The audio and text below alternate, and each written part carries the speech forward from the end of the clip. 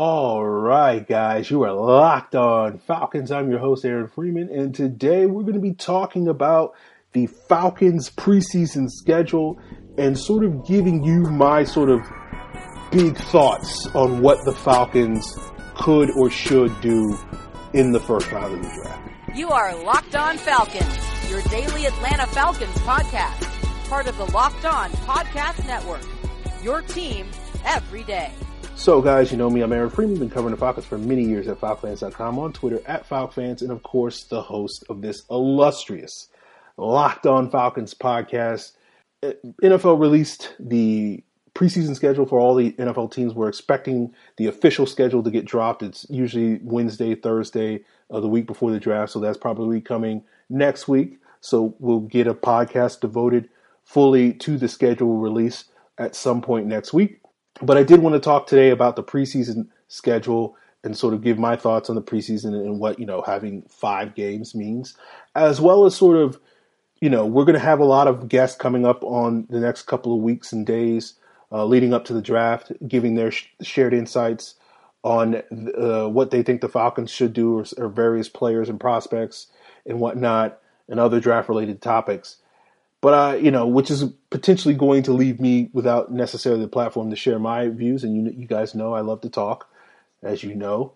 We're at 500 plus episodes and counting of me hosting the Locked On Falcons podcast. And, that's a lot of hours of conversation with myself that I've had during that time.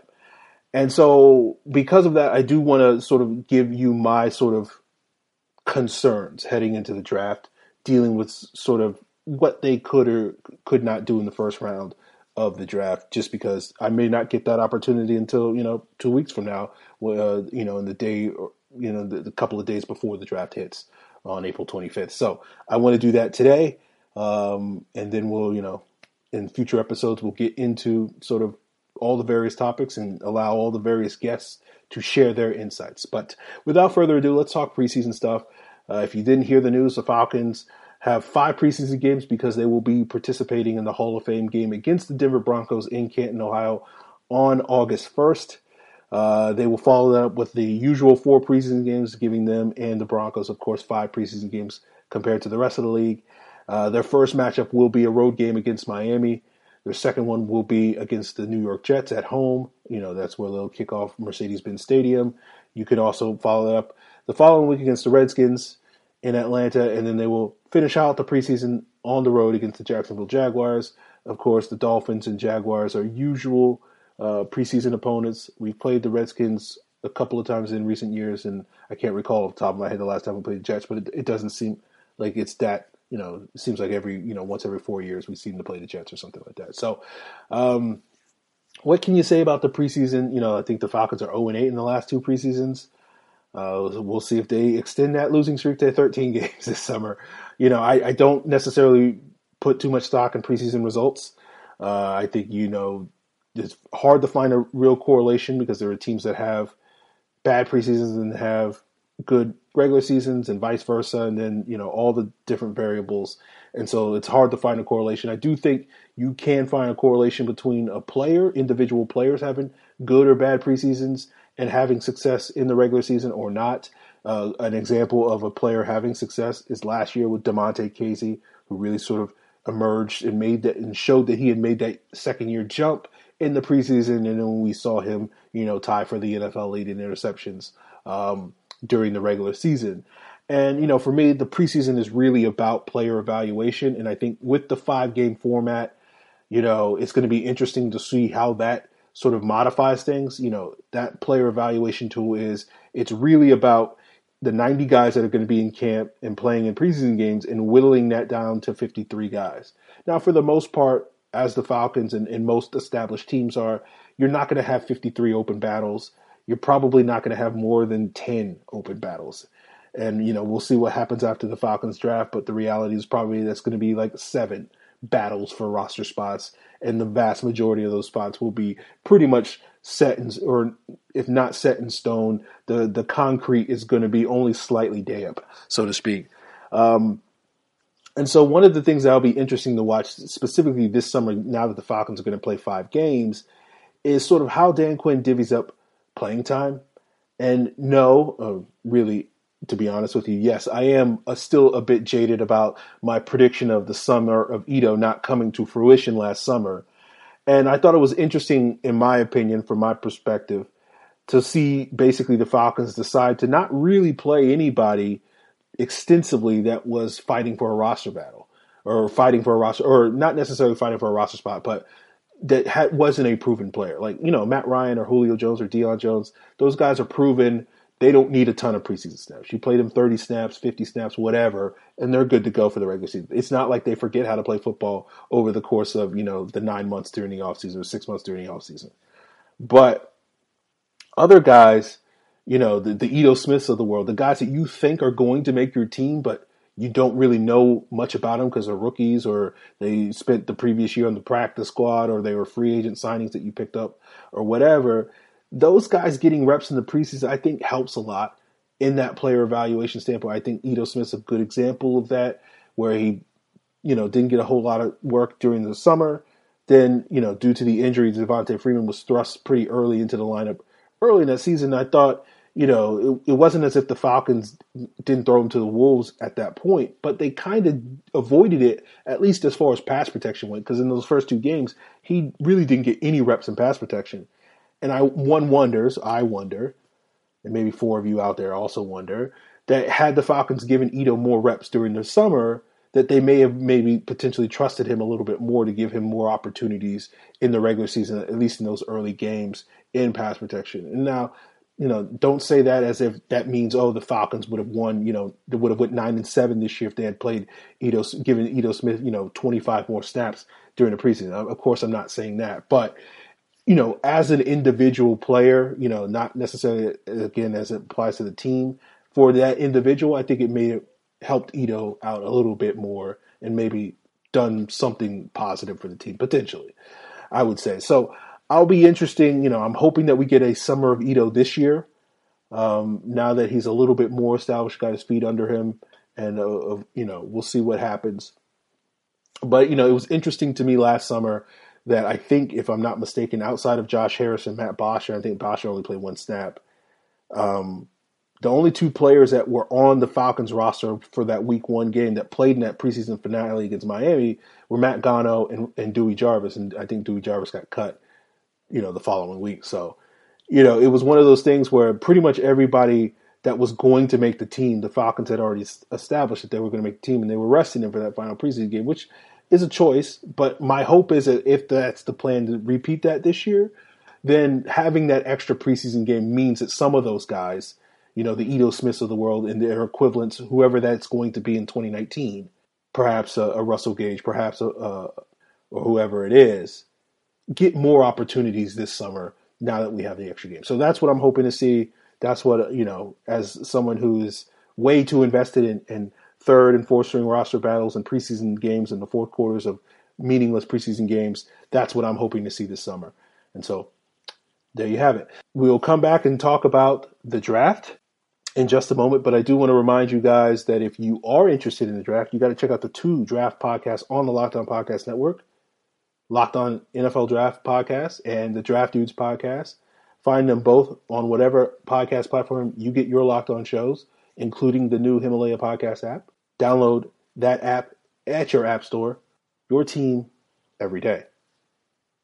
So, I got a couple of things I want to say about the Falcons draft strategy. And I keep sitting here just, hearing everybody get excited. And again, I'm not here to ruin people's dreams, but I just can't get past this offensive line. I keep hearing people say, hey, man, we got to get Ed Oliver. We got to get this pass rusher. We got to get this guy. And as someone who has been harping on the pass rush for many, many years, I understand where that feeling comes from. I think some of these guys that the Falcons could potentially trade up for are great players. I really do. And I don't begrudge the team if they decide to do that. If they say this guy is a rare talent, we're not going to get an opportunity to get a player of this caliber again, if everything goes according to plan. And so we're going to take the risk. But I think that's a risk, not because the player's a risk, because of the ramifications and the ripple effects and the domino effect it could have for the rest of the team. While the defense takes strides forwards, the offense takes steps backward. And I wonder, and again, as someone who doesn't necessarily put as much in the defensive performance to basically win and lose games for the Falcons, that concerns me because I look at this offense and, people talk about, Dan Quinn being on the hot seat and whatnot. And I say, maybe, there's certainly a precedent that, Arthur Blank hasn't kept the coach that missed the playoffs 2 years in a row. And so that doesn't, if Dan Quinn and the company missed the playoffs in 2019, I can't sit here and say they're safe. That is certainly true. I don't know if they're on the hot seat yet, but, their status is unknown, undetermined, to be determined, so to speak. But to me, the surest way of doing that, risking your job security, is if this offense takes a rapid decline. And we know we got the skill position players. We know we got the talent at the quarterback, the wide receiver position, I believe the running back position, tight end as well. The offensive line is the one question mark. And the Falcons have made investments to try to shore that up. But I look at those investments, James Carpenter, Javon Brown, Ty Sambrailo. Why should I feel better about this position group today on April 12th, when most of you are listening to this, than I did on January 12th when we heard Dan Quinn tell whoever it was, sorry for forgetting your name, that there are 3 holes at this offensive line, that he's got 3 question marks. Why should I feel like James Carpenter and Javon Brown and Ty Sambrailo aren't equally big, if not bigger, question marks at that position? Because Ty Sambrailo played well against Benson Mayo and Wes Horton in 3.5 games at the end of the season. So that means he's going to be fine against Cameron Jordan and J.J. Watt and Brandon Graham and Danielle Hunter this season. I should feel good about the Falcons' matchups against Aaron Donald and Fletcher Cox, DeForest Buckner, Jarrell Casey, because James Carpenter and Javon Brown have proven themselves to be great offensive line starters and solid players for years and years? No, they haven't been. I should look at these guys and feel like, oh yeah, we're in a better place than we were with Andy Levitre or Chris Chester. I feel like you can make a strong argument the Falcons have gotten diminishing returns on their offensive line investments at the guard position over the last 4 years, starting out with Chester and Levitre in 2015, and then Schweitzer in 2016, and then Fusco in 2017. And I should feel like, the Brown and Carpenter, that nips that in the bud. That downward trend, no, that's an upward trend now because of these guys, because of what they did in New York, in L.A., in Seattle. Okay, if you say so. And so my concern is if those guys continue to be question marks, those guys continue to be problems, those guys don't upgrade the offensive line position like the Falcons hope they do, that potentially ruins your season. That potentially is that anchor, once again, that holds back this offense from reaching its full potential. We know that this offense is capable of being a top 10, top 5 unit, even with a bad offensive line or questionable offensive line, as we saw in 2018. But I also believe that, if this team is going to reach its full potential, whether that's as a playoff team or a Super Bowl team, whatever you think this team has the potential to be, it's going to be carried by their offense's ability to get the most out of itself. And if you have this offensive line that's this anchor that's just weighing down that unit, you're not going to be able to maximize your offense's potential this year. And I don't look at this current 5 as it's currently constructed and feel confident that we're going to get the maximum potential. We could, we should, but it's going to be tough. I got more thoughts on this, but I need to take a breath and let you guys know that there is an NBA side of the Locked On Podcast Network where you can get your recap on your favorite team's 2018-2019 season if it happens to be over and look ahead to the draft. Or if your team is gearing up for the postseason, you can check out that daily show on the Locked On Podcast Network, wherever you get your Locked On podcasts, your team every day. So I'm ranting about my concerns about this Falcons offense. And I can't get over the idea of if you trade out, which again, I don't begrudge the Falcons that they do. They look at these guys and say, these are transcendent talents, Ed Oliver, whoever it is. I don't begrudge them that decision. I love these players too. I think Ed Oliver is one of the 3 best players in this draft. I think Brian Burns is one of the 3 edge rushers that, in my opinion, of the 6 that are probably going to be top 15, top 20 picks, that actually legitimately deserves to be. So again, as someone who for 15 years, for probably 2/3 of the last 15 years, has wanted the Falcons to use their first round pick in probably 10 of the last 15 drafts on a pass rusher and seen them take a grand total of 3 in that period of time, Jamal Anderson, Vic Beasley, and Jack McKinley, I feel a certain hole in my soul for this team's lack of pass rushers. So I get the feeling. I'm not going to begrudge it. I'm not going to sit here and be like, that's a bad choice.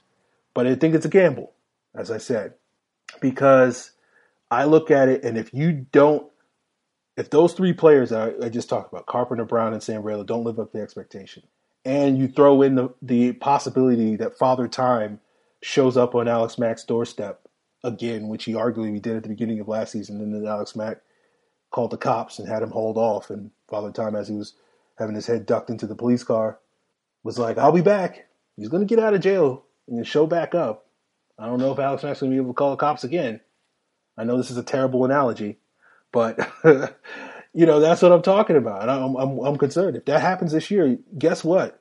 James Carpenter, Jamon Brown, and Ty Sambrailo ain't buoying up this offensive line. Now, you're probably right. A rookie, even a first-round pick, is probably not going to do the same either. He's going to come in and be overwhelmed. But at least if you have a talented rookie on that unit, come January 2020, and you can sit back and look at this season and say, man, we did not live up to expectations as we hoped. You can at least have a little bit of hope going into 2020, being like, well, we got this young, talented offensive lineman, whether it's a Cody Ford, whether it's a Jonah Williams, whether it's a Jawan Taylor, Garrett Bradbury, Chris Lindstrom, whoever it is. You can sit there and you can say, we got this guy, things are going to get better. He took his lumps during his rookie season, but he's going to be better for it, just like Jake Matthews did, right? Just like Ryan Schrader did, just like Alex Mack did way back in there. Andy Levitre, all the good players took their lumps as rookies, and they got better for it. And you can have that hope. But if you don't have that young, talented offensive lineman, and you come to January 2020 and you're looking at a disappointing season, you're not looking with any optimism. You're not looking at this coaching staff and feeling like, oh man, you guys are going to be better next year. You're looking at it and you're saying, man, we wasted money on James Carpenter and Jamon Brown, contracts we can't even get out. Man, we wasted money on Ty Sambrailo. We got to go into next offseason investing even more money, more resources, more assets into this offensive line because you chose not to fix it last year. You chose to neglect it last year. And I say neglect because I wonder if you trade up and give away that second or give away that third, right? Let's say you give away the third, the lesser of the 2 picks, as various rumors and reports suggest that that's all that requires. I'm highly skeptical of those rumors and reports, but let's say it is. Well, you better hope that second-round pick turns out to be better than your average. If it's an offensive tackle, your average offensive tackle as a second-round pick. You better hope it's more Kelechi Osemele and not Mike Adams. And if you wind up giving up your second-round pick, which I think is more realistic to move up into the top 10 to get your boy Ed Oliver or whoever it is that's the apple of your eye. If you don't like Ed Oliver, I know there are plenty of people out there that don't. They're listening right now. Imagine it's Dexter Lawrence or whoever it is that you love. Dexter Lawrence is the opposite of Ed Oliver, I guess you could say. And you give up that second-round pick, you're going to get a good offensive lineman in the third round? Really? Okay. Good luck with that. Or are you going to be stuck with Julian Davenport 2.0? Or, insert other average third-round offensive tackle pick. You going to feel good about, that 8-8 2019 season with that young player on your roster? Maybe. I don't know. I don't know about you, but I wouldn't. Maybe it all works out. Maybe the Falcons know what they're doing. And they know that the player that's going to be good, they've done a good job drafting. I can't fault them there. So maybe they got a plan. But I keep going back and I'm just sitting here being like, I don't feel good about this offensive line. And because I am that crazy person that believes that if this team is going to go far in the postseason, it's going to be because they have a top 5 offense. And it's going to be harder to have a top 5 offense if you have a bad offensive line that's held back by 3 career below average starters and an aging center that may or may not look his age starting this year. It's going to happen eventually. I don't know when it's going to happen. I hope it doesn't happen this year, but it's going to happen. There's a lot of risk on this offensive line. And again, is a rookie going to fix it? Is a rookie going to come in and be like, I'm the superhero that, Gotham deserves and needs and save this offensive line? I don't know. But I would feel a lot better about the future of this offensive line. I would sleep better at night knowing that that talented first-round pick is there, or that talented second-round pick is there. So that's part of the reason why I am not necessarily as enthusiastic as various other people when I see the reports and rumors that the Falcons are interested in trading up in the draft. Not because I don't believe that Ed Oliver is worth it, but I believe that if you go get Ed Oliver and you wind up punting for the 5th year on your offensive line, I think you're setting yourself up for a disaster, personally. We'll see how that goes. That's my thoughts on the draft. Again, I don't necessarily sit here and say, well, that means you got to take an offensive line with pick 14. But unlike a lot of people who feel like they got to get the sexy pass rusher in round 1, I feel like there's only a handful of pass rushers that I would take over a good offensive lineman. That's basically my opinion.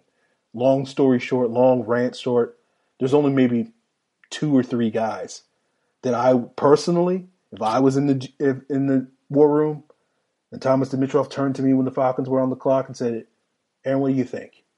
Who do you think we should take here? Well, TD, I thought long and hard about this, and I'm probably going to tell him an offensive lineman, more than likely. And so we'll see how the Falcons do it. We'll see how the Falcons handle it. So they take that unsexy offensive lineman. I know there's a lot of people that are going to be disappointed, but I don't think I'll be one of them. I don't think I will be at all. Because I've been waiting for a pass rusher for 10 of the last 15 years, and I've been disappointed over and over again. But what's interesting is in the Dan Quinn era, we've been taking those pass rushers. And I've been waiting for an offensive lineman for the last 4 years. And they just keep punting. Keep punting, keep punting, keep punting. If you punt for a 5th year, what do I always say? You reap what you sow.